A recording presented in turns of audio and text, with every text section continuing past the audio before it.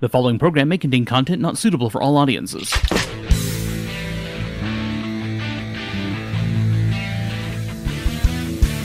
Welcome to Metagamers Anonymous, program dedicated to tabletop role-playing games and mostly related materials, a presentation of Prismatic Tsunami. My name is Eric. I'm Jason. I'm Rich. And I'm Vanessa. And this is episode number 255. We're going to talk about money. We're going to talk about wealth, economy, the fun stuff that everybody wants to talk about. Because I'm taking accounting classes, so fuck you all. No, I'm not actually, but it's all relative. I've already had mine. That's the fun part of RPGs that you didn't know you were missing out on. So fun, in fact, that we're not going to do that. But we will talk about tertiarily related constructs, I think, because they've come up a little bit lately. Speaking of which, it's kind of cool to get this particular group together. This is our second podcast of the day together. Yeah. Yay! And we did a little Expo Street earlier, which was nice. It's nice to get back in the groove of that because it hasn't been a regular thing for a while. And we've gotten a couple episodes now out in the last few weeks. Yeah. I'm just glad they let me in the room. Right? I think the last episode was a global success. Global. More so than the film we reviewed. That one's not up yet, of course. Aww. Well, it might be, whenever you're listening, obviously, it might be. But that was an interesting episode. For your edification, it is episode number 28 of Exposition Street. So in case you're interested in what that is and you go back and look later, there you go. Enjoy. We certainly did. Spoilers, Well, the range of votes went from 5 to 1 stars. Yeah, it was definitely 1.5. It was a nail biter. It was Did we say 1.5? Oh, no, you said 1. I'm sorry. Yeah. Yeah. And we had a 1-star, we had a 5-star, and we had stuff in between. That's the best way to put it, I guess. Anyway, it was fun. Check it out. Exposition Street is our film cast. If you never watched it, never watched it. I understand. There's only a few episodes out there on Twitch. If you've never listened to it, what we do is we take a different movie every week-ish and talk about the movie, kind of break it down, discuss what we like about it, what we don't like about it, how it holds up. You just kind of throw it around a little bit. Some episodes get technical, some don't. Either way, I feel like it's pretty accessible, and it's a fun crew. We have a lot of fun doing it. It's I the four enjoy of that us show and a lot. Kid. It's good. It's good. I've watched a lot of new movies. Which was part of the goal. Yeah. And it is a great way. If you watch a movie and you go back and then watch one of our podcasts, it's a good way to engage with us and hear other people's insights into it. And then you can always respond back to us and let us know. So that's kind of fun. Yeah, we like it when people talk back to us. We're like Put it that way. Yeah, just a thing. On that note, if there's anything you would like to say to us, we definitely invite you to become part of the conversation. Feedback at prismatictsunami.com is the easiest way to do that. Feedback at prismatictsunami.com. Unless you are a rampant Discord enthusiast, in which case the easiest way is to drop by our Discord server. Pretty easy for anybody anyway, actually. yeah. Really? Talk at us that way. Either way, we appreciate hearing from you. The other thing that we've been doing as a group is we started a new game. Yes. Indeed. Finally. We finally got yes. to play. We've been planning the game for a month, right, or something, month and a half. I think don't it's 2 even. Closer to 2. Yeah. know. Was it before everything kind of the It was extended before tax the season and original all that shit? deadline. Yeah, so we're doing a Savage Worlds game because I wanted to run a Savage Worlds game because I've been running a lot of D&D lately, and I love me some Savage Worlds. And Savage Worlds is cool. last week I started remembering how much I do to remember the details on certain rules about. So this week I had to do some refreshers, and it's still probably going to throw me. So I had to dust off my savage.us account. yeah, there you go. Well, that's actually a pretty good tool. I like it. I like it. If Did- it had did a linked die roller, I think I'd be happier. But I'll take what I get. Yeah, there's always something in there. Did you say it imports to Roll20? It does have a JSON export that you can bring into Roll20. Cool. There's one of the character sheets in Roll20 that you can use that import. It does a JSON import. My campaign logger does a JSON import. I thought that was cool. I am a Jason import. You are a JSON import. I keep imagining Jason walking across and taking my files from one computer to the other. It's pretty cool stuff. So I've missed you, Jason. It's just you're there in spirit all the time. Yay. All the time.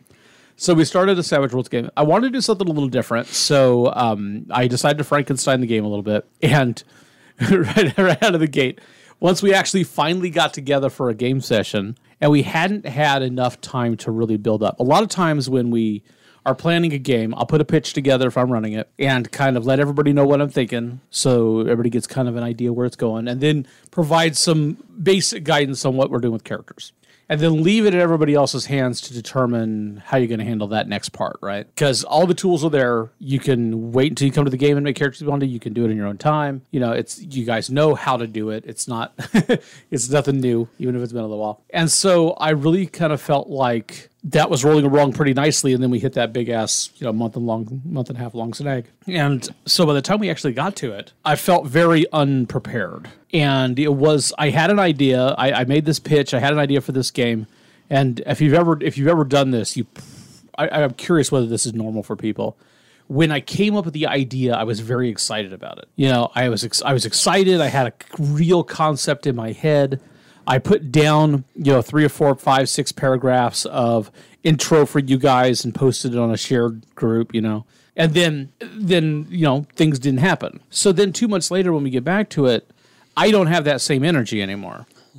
I don't have that excitement about it, but we know we want to do it. We'd already made character ideas. We'd been planning on it. There was nothing wrong with it. So I just needed to find that again. So I decided from the outset that I needed a chance to get to know your characters so I had something to fuel my inspiration, get me motivated. So we were going to sit down and work out some details about characters. I thought if you guys could this, I was going to do this as kind of a mission style game. My first kind of departure for me, because I don't do a lot of that. Which meant that in this case, the characters are resistance fighters. It's a sci-fi game. They're resistance fighters. They have specific missions that are outlined to them. We have a handler. Yeah. So I'm like, and when I was going to start it, I was going to do that kind of halfway, let you guys kind of work your way toward that as if that was your choice. And then I realized that although that could be fine, it gave us no really great ground to start on because we didn't necessarily know the characters yet. And there was no detraction to just starting them together and rolling with it. True. It lets us get right into the action. Were you going to say something? Well, if we become a murder hobo group, how long before we have to kill the handler? I don't know what the protocol is for that. 3-4 days, I think. And then it sounds about right for a murder hobo. That would be outer edge, wouldn't it? And then you have to worry about word getting around and, Yeah, self-burn. Right. Yeah. And then you get to murder hobo all the rest of the people coming after you. Or be murder hoboed. So you just let my character do all the planning. We run in and hit things. Sounds like a plan. So anyway, we sat down, and I was like, how do I get everybody kind of working on a concept together? Let's go ahead and take a page out of the Fate Core rulebook. Literally. You took several pages, sir. I flipped to the page for character creation in the Fate Core rulebook. And at first I was like, I'm just going to use this for loose ideas, right? We're just going to, this is an opportunity to take the thing where you do, if you've never played Fate, or even if you have but have never done it, like the book lays out the whole thing. Because if you play it the way the book presents it, from the very beginning, everything about a campaign is a collaborative experience. I mean, there's nothing wrong with the game master having an idea for a campaign and a world and all this stuff, and then just presenting it and have people write up characters like they normally do, or even with some part of what they do in the book. But the way that it's written, you can walk in with zero idea of what you want to do as a game master. Sit down with your players and start to build it together. That's one of the cool things about that system, I think. I have that book, and apparently I need to read it. Gotcha. Yes. I mean, you saw a little bit of how it works. Yeah. When you write up the characters, you sit down with note cards, and you have a thing you're going to write about your character from the outset. Now, since it's Fate, you're dealing with aspects. I was planning to ignore that part. We're playing Savage Worlds. But as I was reading it out loud, I realized that there was no harm to including the aspects as a descriptor.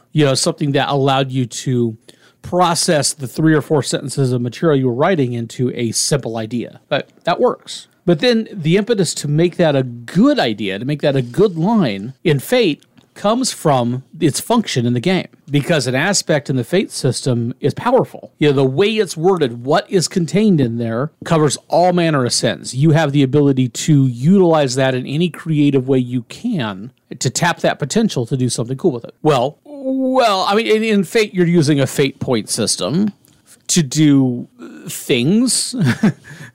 In Savage Worlds, we have a Benny system, which lets you do things. Okay, to be fair, it's pretty specific what Bennies are for.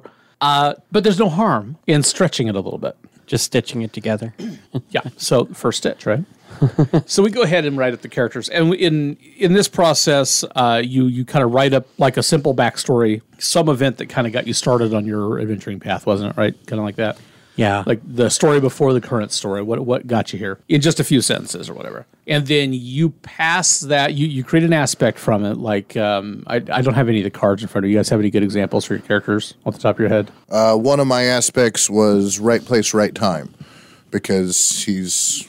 And that wasn't the phase one either. The phase one was It's like adrenaline. your core concept or Mine whatever was it is. something resistance goon. I don't remember what the first word I ended was. up grabbing curiosity. So you end up creating some kind of descriptor like this from the story, and then you pass that card to like the left around the table, and then the person there adds something to your story that their character was involved in. And I mean, it doesn't have to be as direct as it sounds, obviously. You can be as creative as you want to as we discussed. I mean, there could be situations in which somebody had something to do with another person's story and neither person even knew it at the time. It was a pretty cool way to integrate the characters. They add something, come up with and then you come up with an aspect for your character based on what you added to somebody else's story, and then pass it back the other direction and do the same thing again. And this gives you a group of aspects and a group of like a kind of a nice little backstory with a lot of elements that tie your people together in some way through these 3 different events in your cases, because you had 3 players. Imagine how convoluted that could be for a larger group, 5, 6 people. I mean, everybody's only still getting 2, right? So you have a lot less direct integration between everybody. But you still have a connection with other people in the group, and then they have connection with other people, creating that type of Kind of a daisy chain effect, yeah. ensemble feel. Yeah, I like it. I like it a lot. I haven't ever tried it in creating a party for a game. I mean, the only games I've run in Fate have been small games, like 2, 3 people. We did that one with Rich, and I did that one with Jonica and Nero once. Same sort of thing. It was just 3 of us, so it was really easy to come up with that stuff. But I decided let's go ahead and keep that aspect stuff kind of current and front and center, so that if it turned out to be something you could use, like, Jason's character's right place, right time, then you could use a Benny to, quote, tap the aspect like you would in Fate to create some element in the narrative at that moment that is reflective of your character. I thought, it's a small group. This can only be fun. This isn't going to take anything away. Yeah, I think it could get a little convoluted if you're doing a bigger group, that kind of stitching the system like that, because you have a lot of extra potential rolling around the table. Right. But it's easy for me as a game master to kind of handle what you guys can come up with, for the most part, and make that work. So we did that, and then what was the other thing? Oh, yeah. So, and then, it's only 3 of you, and I'm running a mission-style game, which already has a Shadowrun vibe to it, because it's got that It really does. kind of setup to it, right? It's kind of a heist-type build in anything you're doing. You have an objective. Here's what you know. You'll have to figure out what you don't know. You have to come up with the tools. But I was like, if I'm going to do this, I want to give them more toys, more fun things to do it with. Because with a small group, the more versatility you have, the more creative you can be. And, you only have each other to rely on. So, Right. why not, right? And I spend a lot of time thinking, how does Eric want us to do this so I could do it a different way? We did. We found it. I have not. That is the one thing I will be honest about in this setup, and part of it is because I've never run this style of game really before, at least not intentionally. I've run scenarios that have that kind of feel, that mission-oriented kind of feel in games before, in campaigns, but I've never started a campaign with we're going to do a mission. It's going to be followed by another mission. It's going to be followed by another mission. I've never really planned something like that. So I don't necessarily have an expectation. And It's better that way. what's important about that is that failure does not ruin the game. Right. If you do not accomplish the objectives, it has consequences, but it doesn't mean that, everything's done, you're out, the game's over, anything like that. Consequences tend to make the game more interesting. And it's not like a video game in that way, where if you don't accomplish this thing, you have to try again until you get past it, because otherwise you can't go on to the next thing. It's okay. The last time that I ran a Shadowrun scenario, the mission, the characters set off an alarm and then stood there with the alarm going off for 10 minutes until the guards came out and killed them, because they were standing around after setting off an alarm. So Vanessa's oh so clever parties aside, They weren't smart. I've largely avoided games like Shadowrun over the years, generally because I'm not interested in that style of play. So it's an experiment for me, but I think it's going to be a good one. I think it'll be fun. And since I got a small group and you guys are all people I know and I'm comfortable working with, if I start to run into trouble, I know that I can talk it out with you and we can collectively figure out what the best way to resolve the story is. Right. Oh, I feel special. You should. So the next thing was I wanted to be able to give you guys mission tech because it's fun, right? I'm like, okay, so I've only got 3 people and they've got to accomplish this. Let's do toys. Cue the cue. So my first thought is the James Bond style mission tech, right? So, it wasn't like every time Bond went into a mission, they gave him exactly the thing he needed to accomplish the mission. Most of the toys he was given were things that he found a way to use creatively during the story, but they weren't like the key to unlock a door, so to speak. I did want to kind of keep that feel. I realize that there are situations where you'll be given a piece of tech, and I'm sure this happens sometimes in the Bond stories. I can't think of it right off. That is specific to the goal you're supposed to be accomplishing. You're going to be given the. I liked watching in Alias. She was always given mission tech that was here's the drive that you have to get next to the other thing in order for it to copy the information. That sort of thing. Obviously. Right. But there would often be other toys as well. By the way, here's this lipstick you could do this thing with too.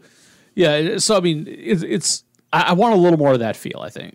So I was like, I need to give you guys toys. And I like the idea of limiting these to single-use items because it means that you utilize it but are forced to come up with creative ways to do other things.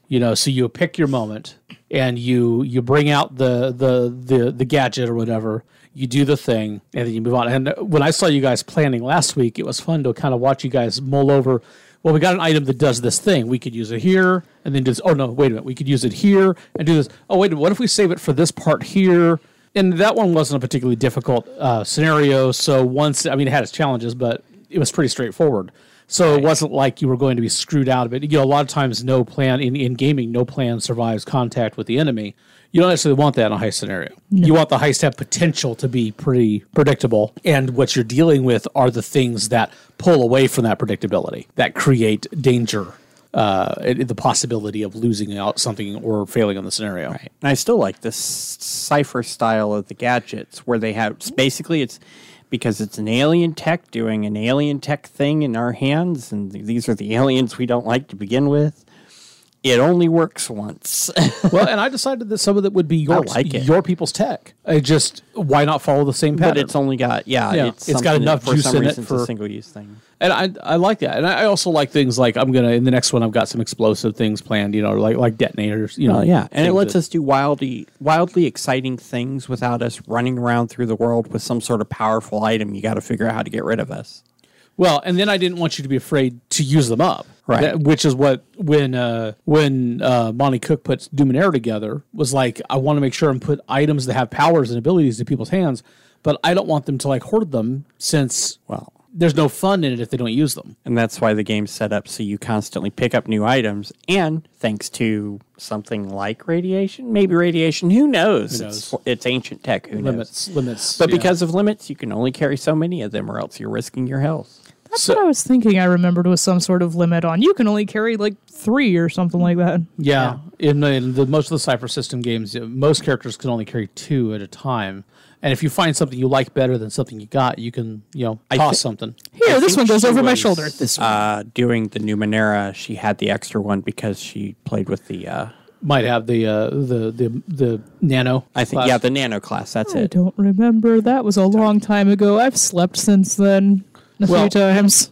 I liked that idea, but I don't want the gamey sort of explanation for it. Right. So in this case, I gave you guys stuff that you had picked up, and I may do that again. Just kind of represents the kind of stuff you get your hands on as just part of your regular between mission stuff.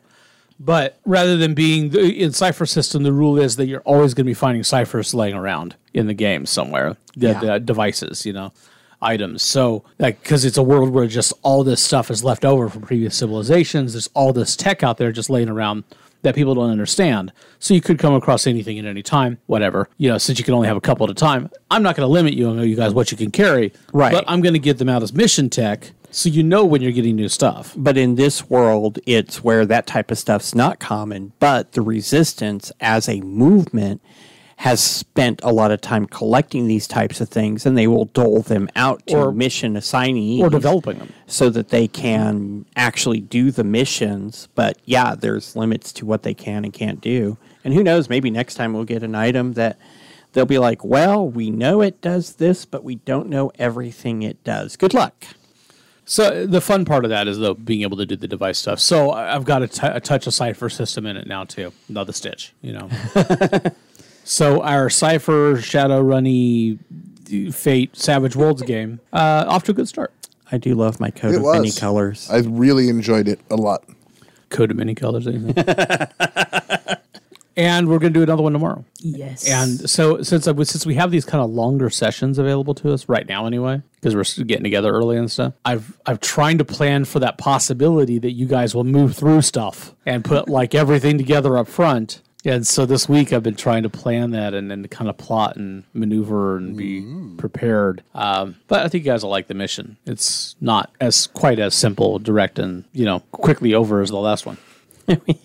We had to work hard to make it quickly over. I was about to say, there was a lot of planning. We planned the hell out of that one to make it to where it was quickly over.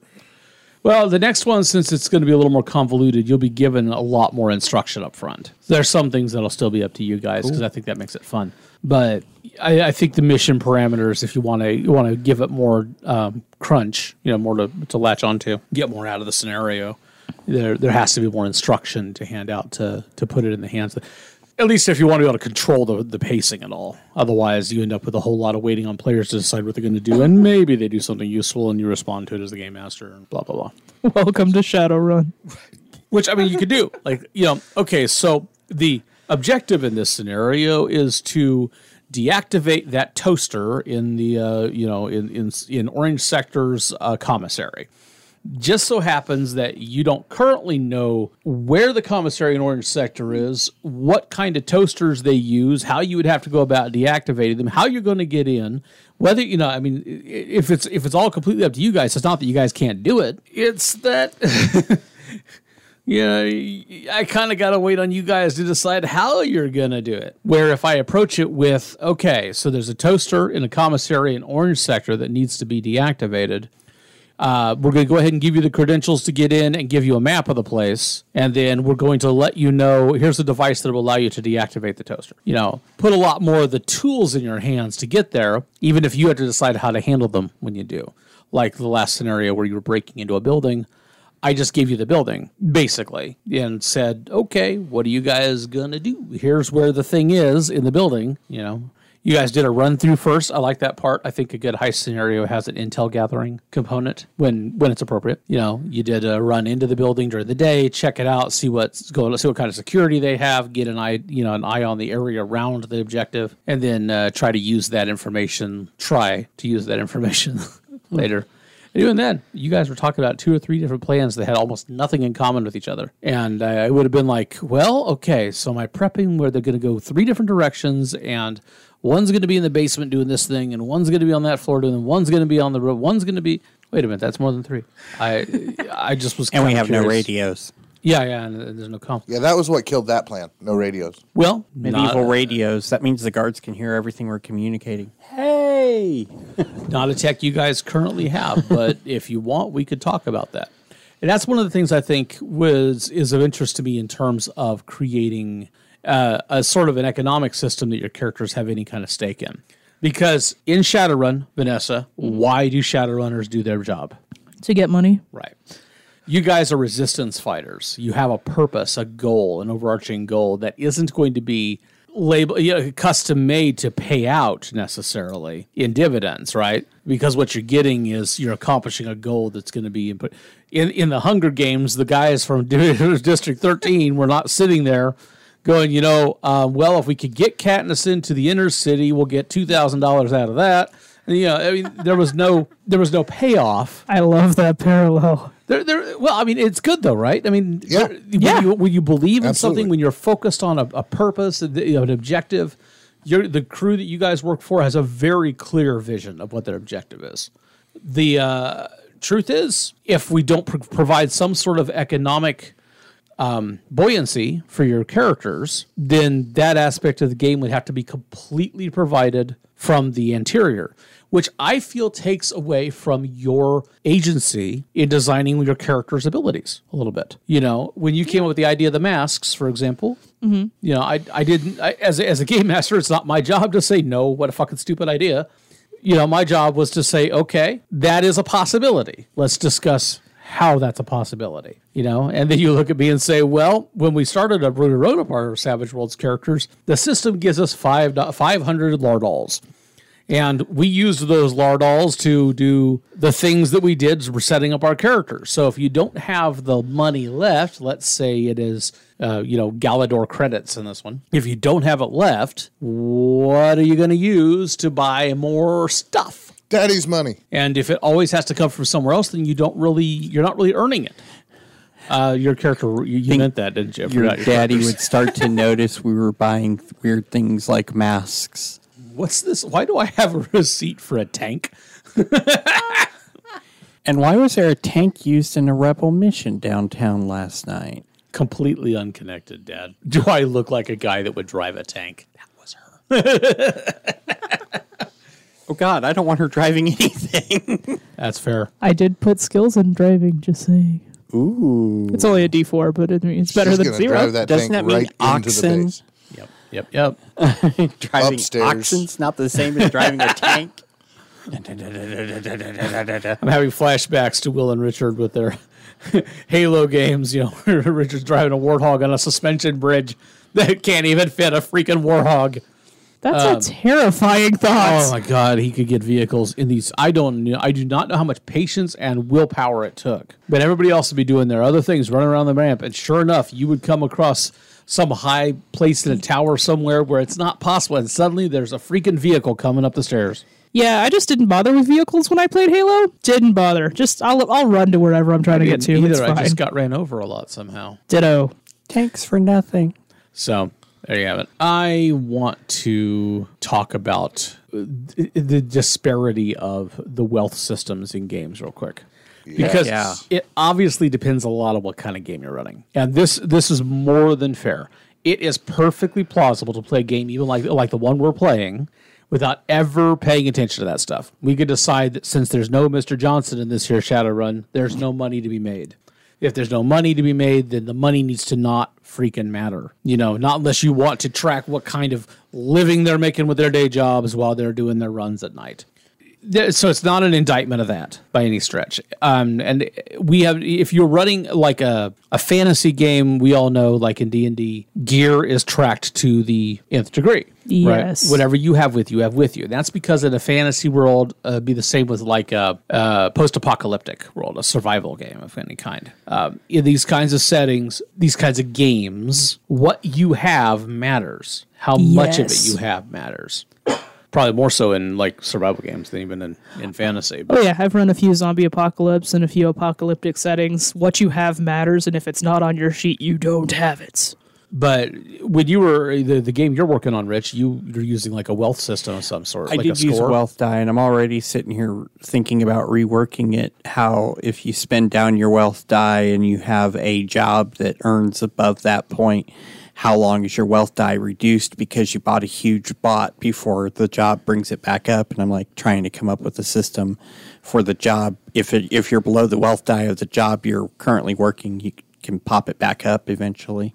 Well, I remember the first time I remember seeing that kind of system was in D20 Modern in the early 2000s. That's where I first ran into it, too. And I do remember that. They would give you a rating, and anything like at that rating or below or something like that, you could, or anything below that rating, you had the ability to get without even having to make any checks. Right, because you had the money for it. Right. But if you made purchases above that, you had to make rolls to see if you could do it. If you could do it, then it affected your wealth rating. Right. When you did. So when you take out a large loan to get something you wouldn't normally be able to just go out and buy, it brings your credit rating down, for example. Makes sense. And you're paying off the loan, so you have less money to spend other stuff. Welcome to my life. It's just an abstract way to track the very same fucked up system that already influences our everyday life in some fashion. You can't buy Starbucks every day, but you can still make your own coffee at home in the morning. I would rather make my own coffee. Starbucks ain't great. But that's my opinion. That's fair. But Starbucks is also expensive enough that it was a fair analogy, I think. So That's a fair analogy. Starbucks is too expensive for me to like. We'll go with that. that's fair. I really like that kind of system. I like abstractions because they allow you to account for things that otherwise you might not have thought of that Without having matter. to do an accounting of every penny in and out of your character. which really matters in a consumer-driven world. Right, especially if you Yes. have a regular paycheck. You know, there is no circumstance under which I want to have to track whether or not the PCs can afford McDonald's, you know, or make them subtract a certain amount of money to get it. Who cares? That is the kind of shit we have to deal with, especially us extraordinarily wealthy people that we are, have to deal with on a regular basis anyway. Checking the checkbook to see if you got enough money. Checkbook's such an anachronistic thing to say in this day and age.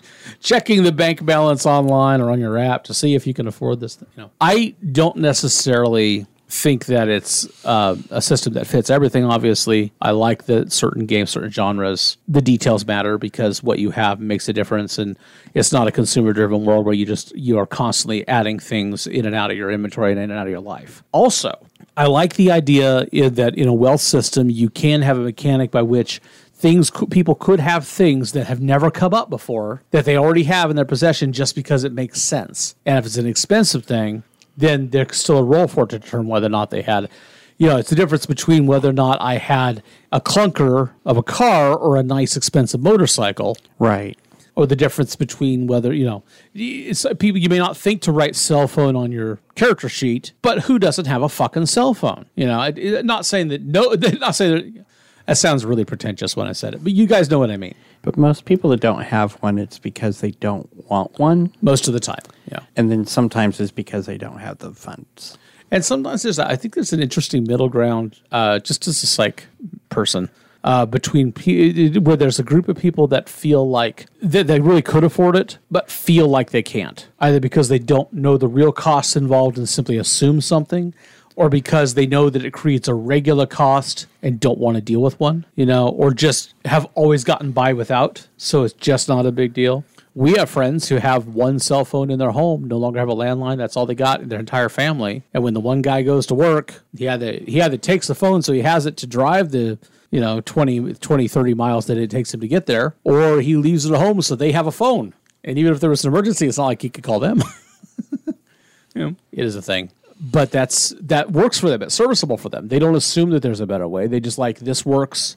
It may not be ideal, but why put ourselves through any more? If we can make this work, why create a different complication? Right. And I think that you could say the same thing about an abstract wealth system. Why push it? Why try to do something with it you don't have, with your inventory, your equipment, your wealth, your personal economy, that you don't have to. Now take that to the next level in games where you have to deal with accommodations. I'm traveling. I've got to, let's assume you live in a world, in a sci-fi game, for example, a lot of times where you have some sort of credits or monetary system to use a tram, to go into certain kinds of buildings, to stay at any kind of housing, all these things that you need that credit for, that chip for, particularly if you're running a game that has had a consumer driven economy at the very least. And so people at the top, there's a huge wealth disparity. So people at the top repress everybody else by charging them for every little goddamn thing, and that's not an uncommon I'm getting idea. Black Mirror flashbacks.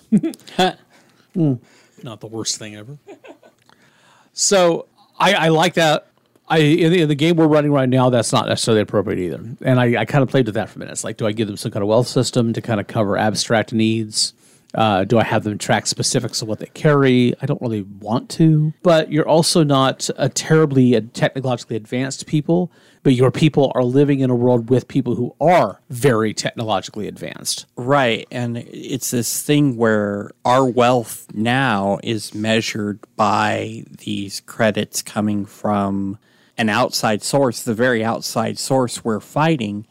But if we were to try to use the old ways of money, minted coins or things of value in barter, people will look at us and go, are you trying to destroy society? Well, and you guys, there's a spaceport.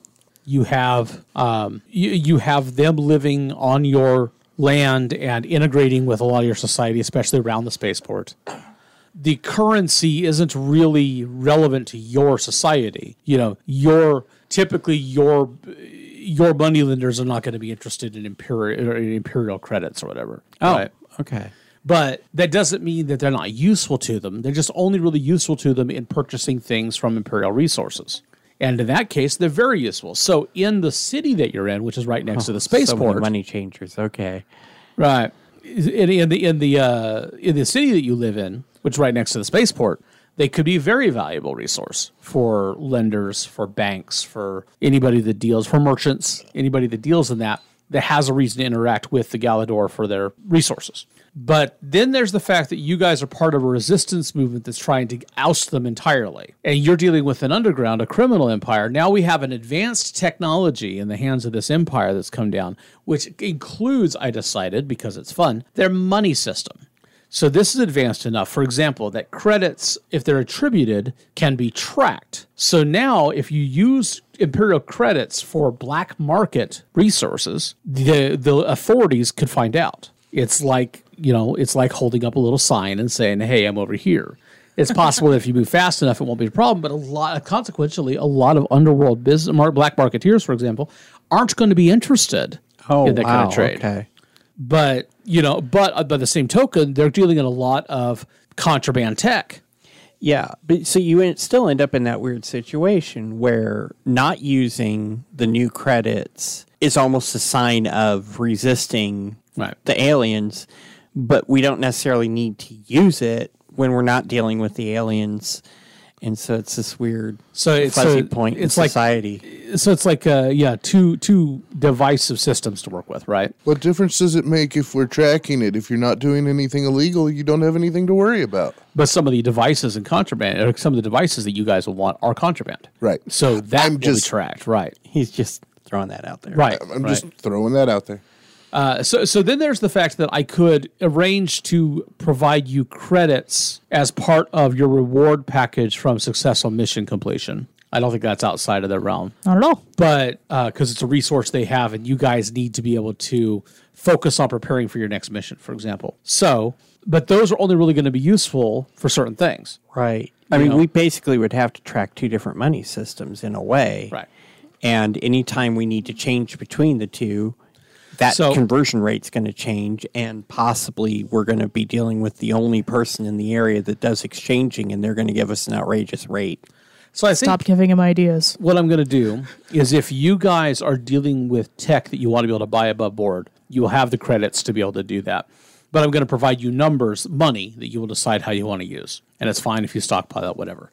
The adverse of that is if you guys want things that are more inherent to your world, to your more pre-industrial society, we'll look at how that's represented in the system. But I think because there's a dollar amount they use for like everything to just kind of equalize it in Savage Worlds, we're going to find that tech is always going to be super more expensive anyway than like daggers and stones. So I think that we could use that disparity to determine what things would cost the other way.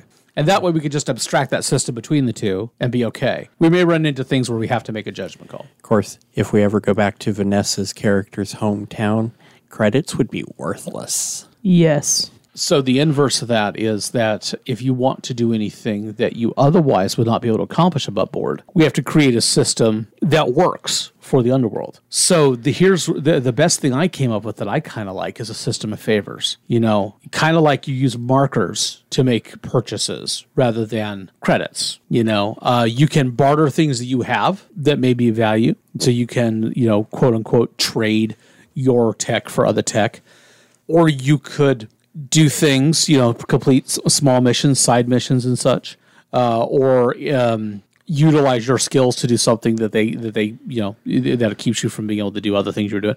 A lot of it could be flavor. It just kind of depends how you want to run it. Right. But it's a less hard-coded system at that point. What are you giggling about, man? The rich kid is also the most charismatic. So even in a barter system, he has the most wealth. Yeah. Are you kind of a face character? I couldn't remember. Aren't you also arrogant? Yes. Yeah. That'll be a fun combination. Naturally. Heck yeah, he is. I know I'm the best.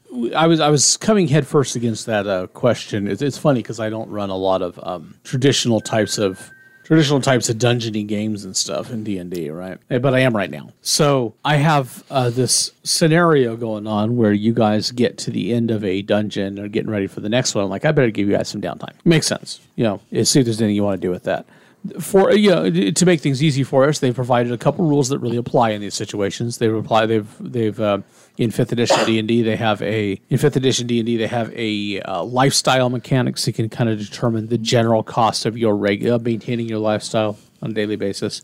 And then they have downtime mechanics where you can do various things.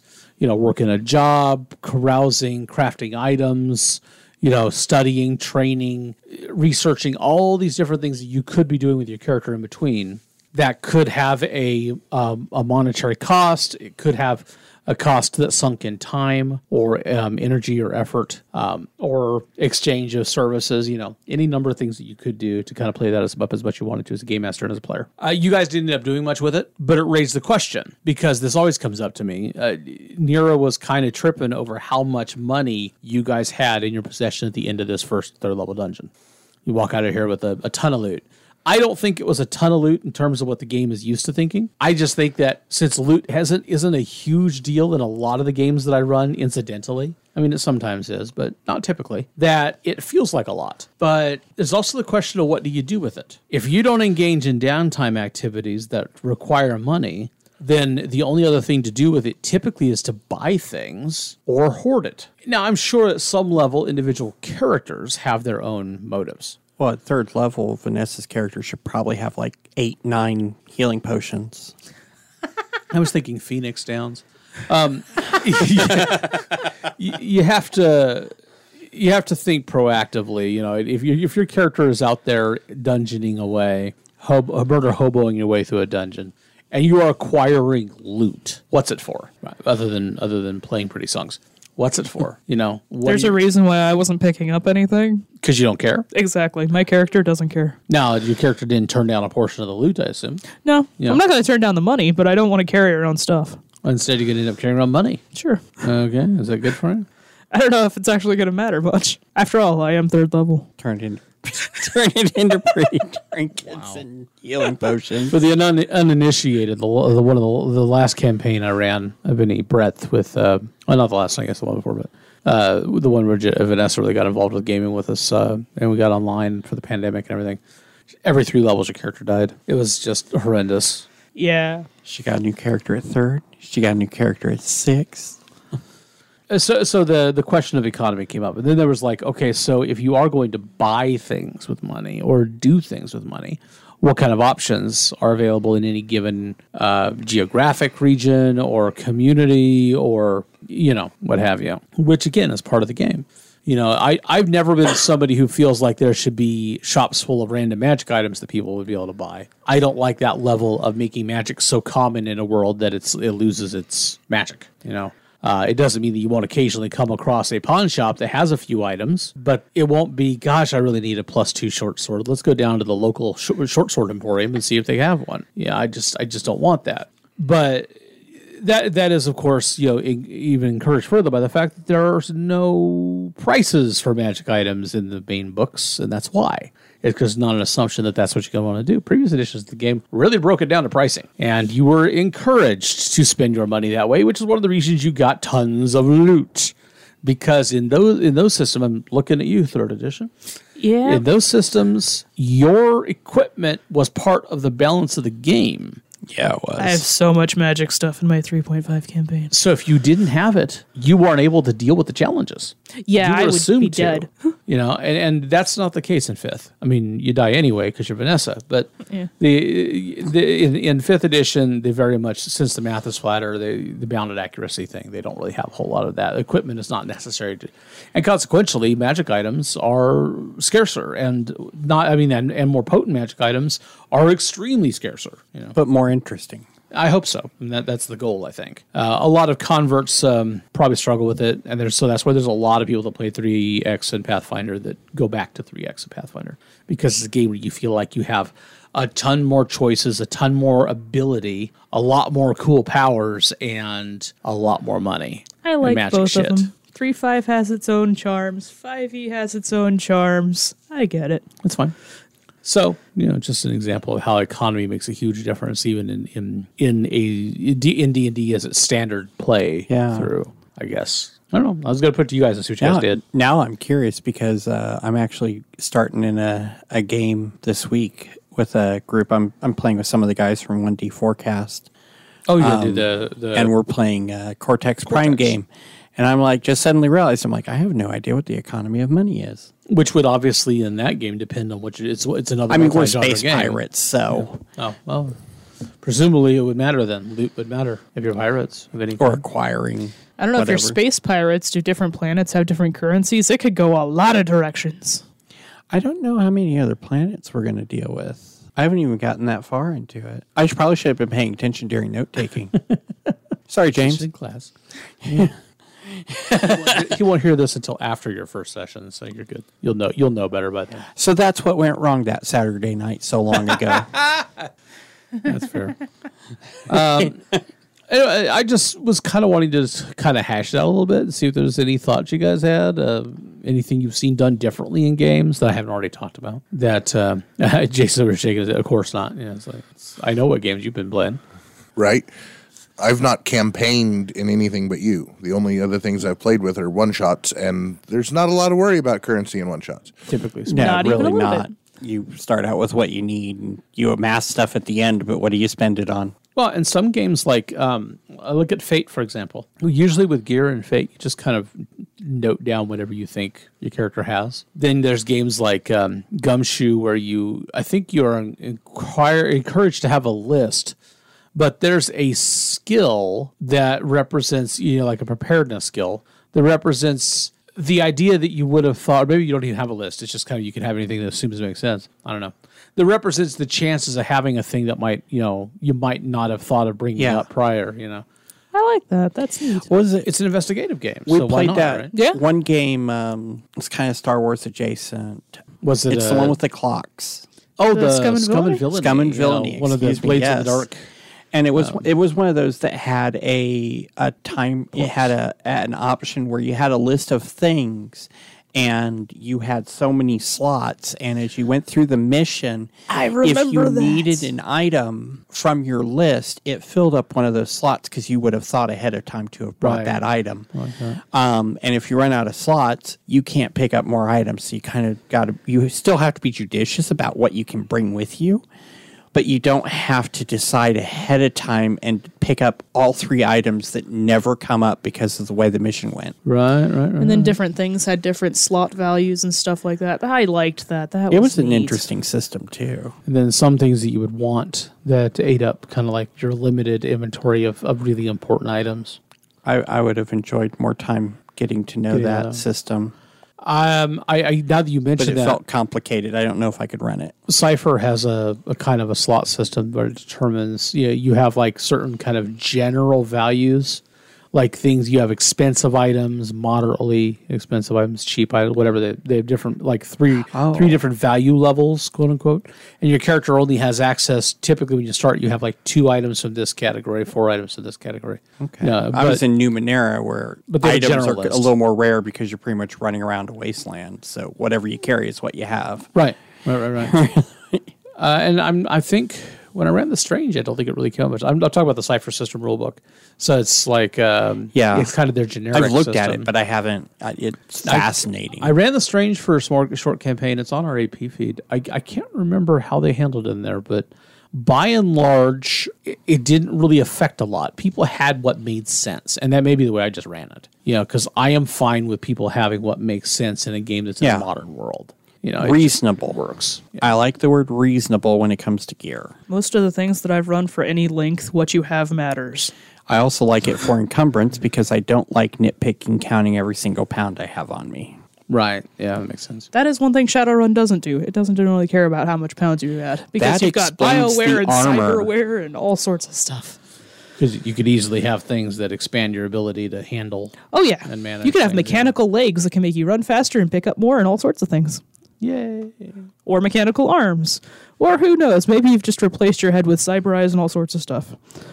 Well, if you have thoughts on any of this or have encountered any systems or approaches, or come up with any that we haven't talked about, we'd love to hear about it. Feedback at prismatictsunami.com. About the There is a system that uses a digital type of currency. It's on asamtees.shop.